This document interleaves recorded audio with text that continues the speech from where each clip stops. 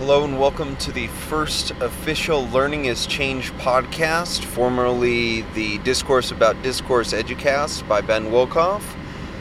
The reason for the change is somewhat obvious, but I wanted to pull together my podcast and my blog and all of the other things that I've been doing over the last few years. I wanted to sort of house it in one place, and the statement of learning is change is one that has been going through my head for quite some time now, where every single little piece of learning we have that we encounter changes the way that we feel about the world around us and changes the way that we think about things.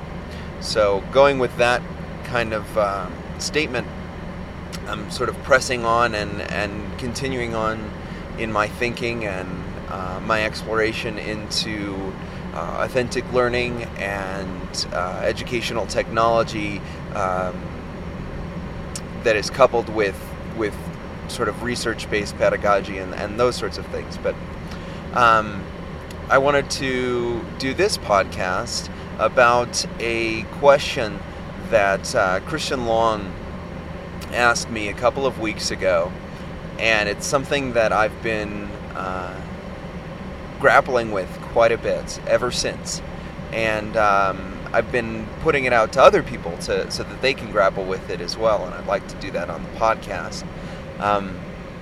The context of the conversation that we were having was talking about learning is change and talking about what really I see my role as in the edublogosphere.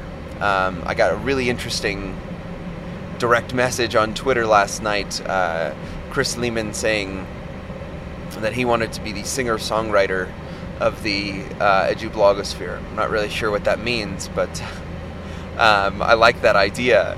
And so, having a role and having, even outside of the edublogosphere, outside and into schools and into districts and things like that, what is the role? But he frames it in such a great way that it sort of takes you aback and you don't have an answer right away. Rather than focusing on professional development or focusing in on the tools that we're working with, or this is the right pedagogy that you want to put out to people and frame correctly and everything like that. Unless you can answer the following question, which I'm building up quite a bit by now, unless you can answer the following question, none of that matters. And the question that he asked me is, what is the itch that you are trying to scratch? Or what is the itch that other people want scratched that you think you can provide? And that particular metaphor, to me, is so basic, almost primal, where you have something that you really want done and you can't do it yourself. You've got this itch on your back somewhere in that spot that you just can't reach, and there's no way other than, like putting your back up against something and sort of rubbing vigorously against it, that you're going to be able to scratch that. What you really need is someone else. And so the question he had there was, what is the itch that you are trying to scratch? And, like I said, it took me aback. And I was, sort of dumbfounded. I was like, well, I really believe in authentic learning for a real purpose with a real audience. I really believe in creating learning environments that foster lifelong learning, and I believe in using the Web 2.0 tools that I have seen to create a collaborative, conversational, connected, change-directed environment. All of those things. I find that, those are my core beliefs. But when you frame it in the sense of what is the itch that you are trying to scratch, are we, as an edublogosphere, a solution in search of a problem? Or do we really see a problem in our classrooms that we believe we are trying to solve? And I have to say, before I started using technology heavily and started working on my sort of educational theory and that kind of thing, I did okay. And I see other teachers that do not use technology and that do not that are not working, I would say, in the 21st century mold or something like that. They do okay, and they have engaging lessons and they have engaging content, and the students are learning. It's not that they are not learning in those classrooms. So what is the real itch there? What is the real itch that we are trying to scratch? Because technology costs a heck of a lot of money, and there are workarounds, and there are ways of using cell phones in the place of sort of web-capable devices or laptops or whatever have you. But those kinds of things are we questioning it enough when we say this is something that we need to do? Is it really? Is it really something that we need to be boring full steam ahead at, or is it just something that's really interesting and new? And so the last few sessions that I've taught, I put that out to people as a question. That was kind of the first question before we got into any of the content. I asked them, what is the itch that you are trying to scratch in this session? What do you hope to get out of this session? What are you really looking for? And scanning around the room, and we heard from quite a few people. Some people were saying, I really am looking for those resources on how to what are the really great resources, the really great tools that are out there that I can use in order to integrate technology into my classroom. And upon pressing people, well, why do you want to do that?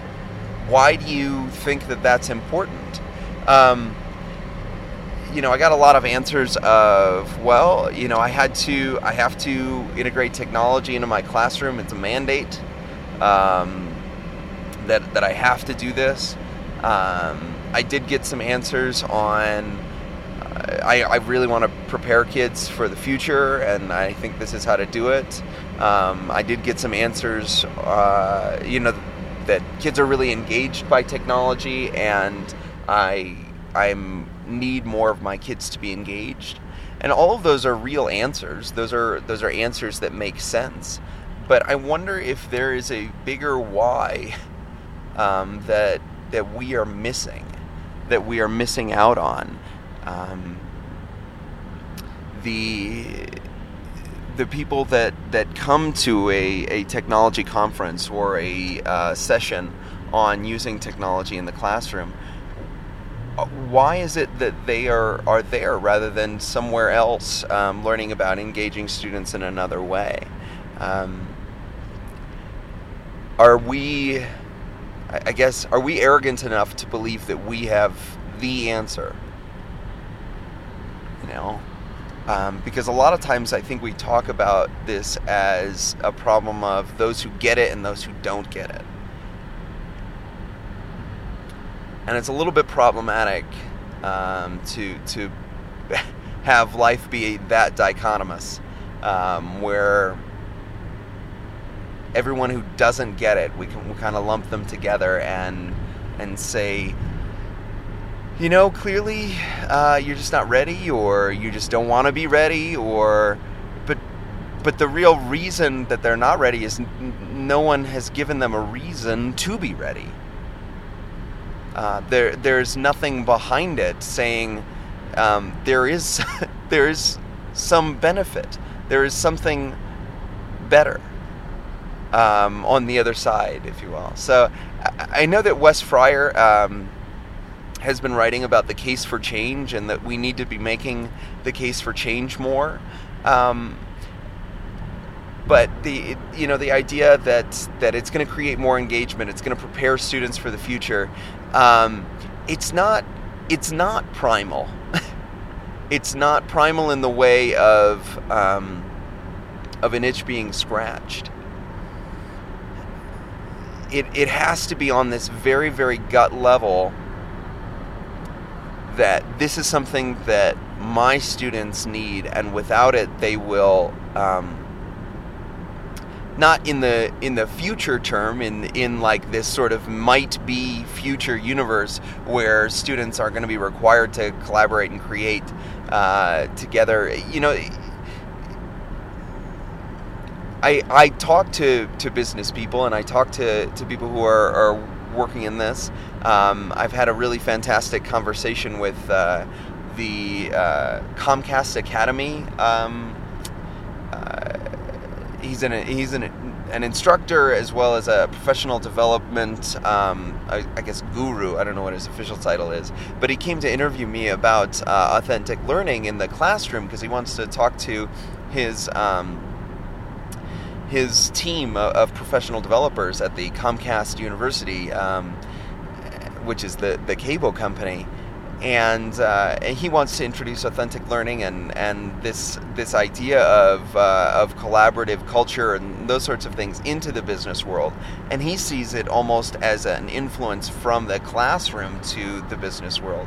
So I'm not completely convinced that this world that we foresee as sort of educational technologists, this world that we foresee is a done deal. It is one theory of what the world will look like.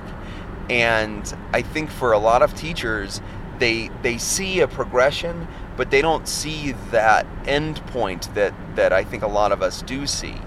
And it's just not close enough.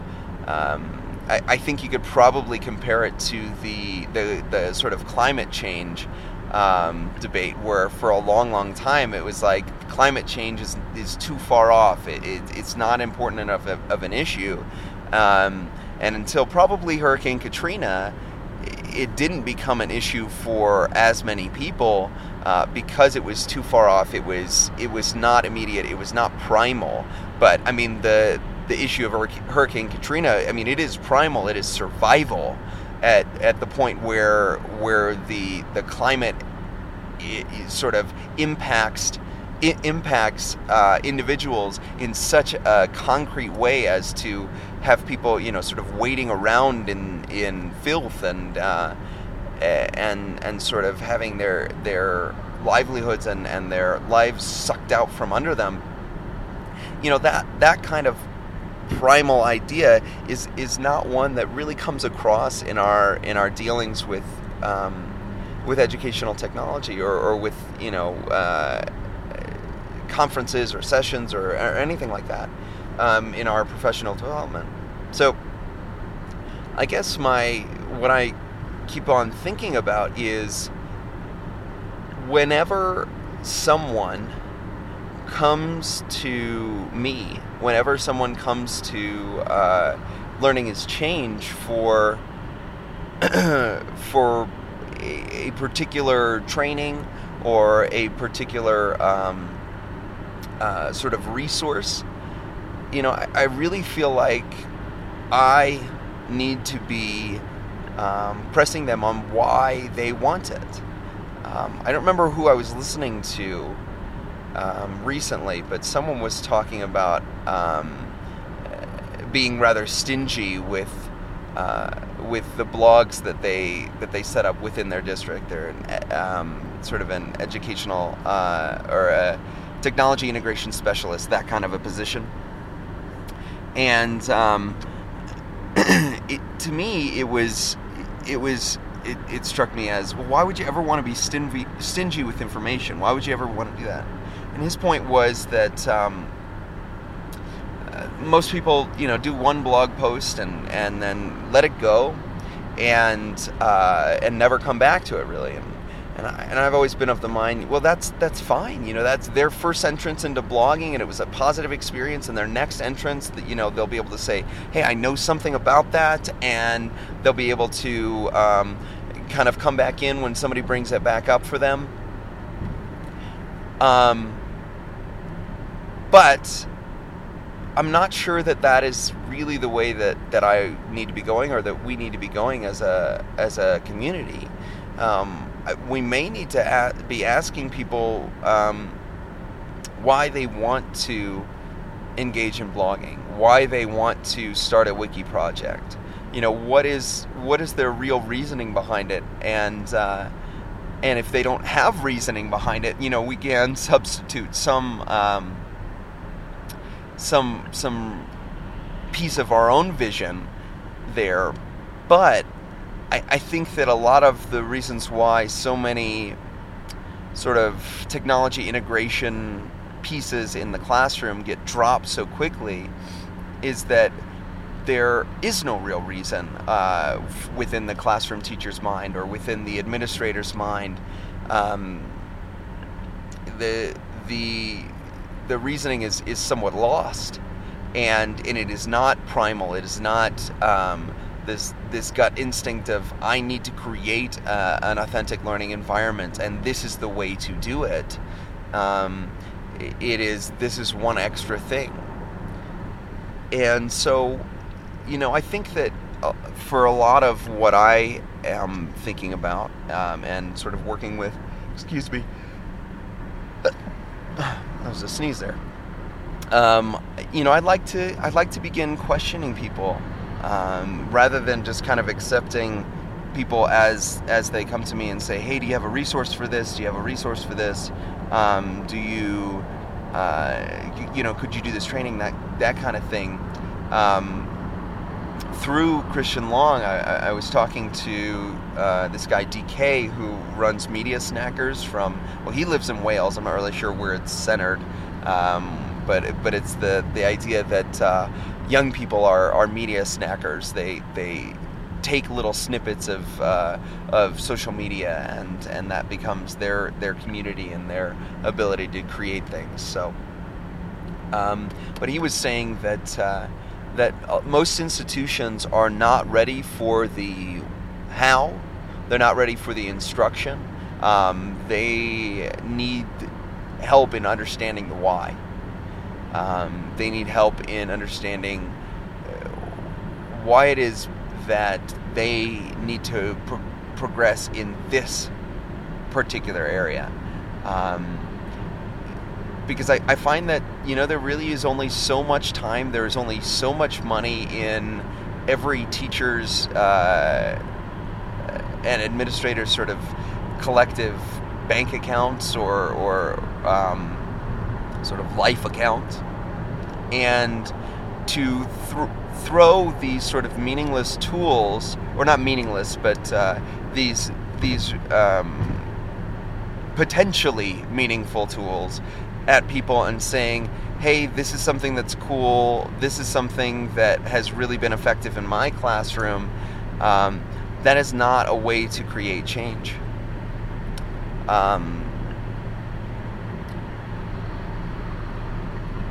Until people understand the why, the how becomes almost unimportant.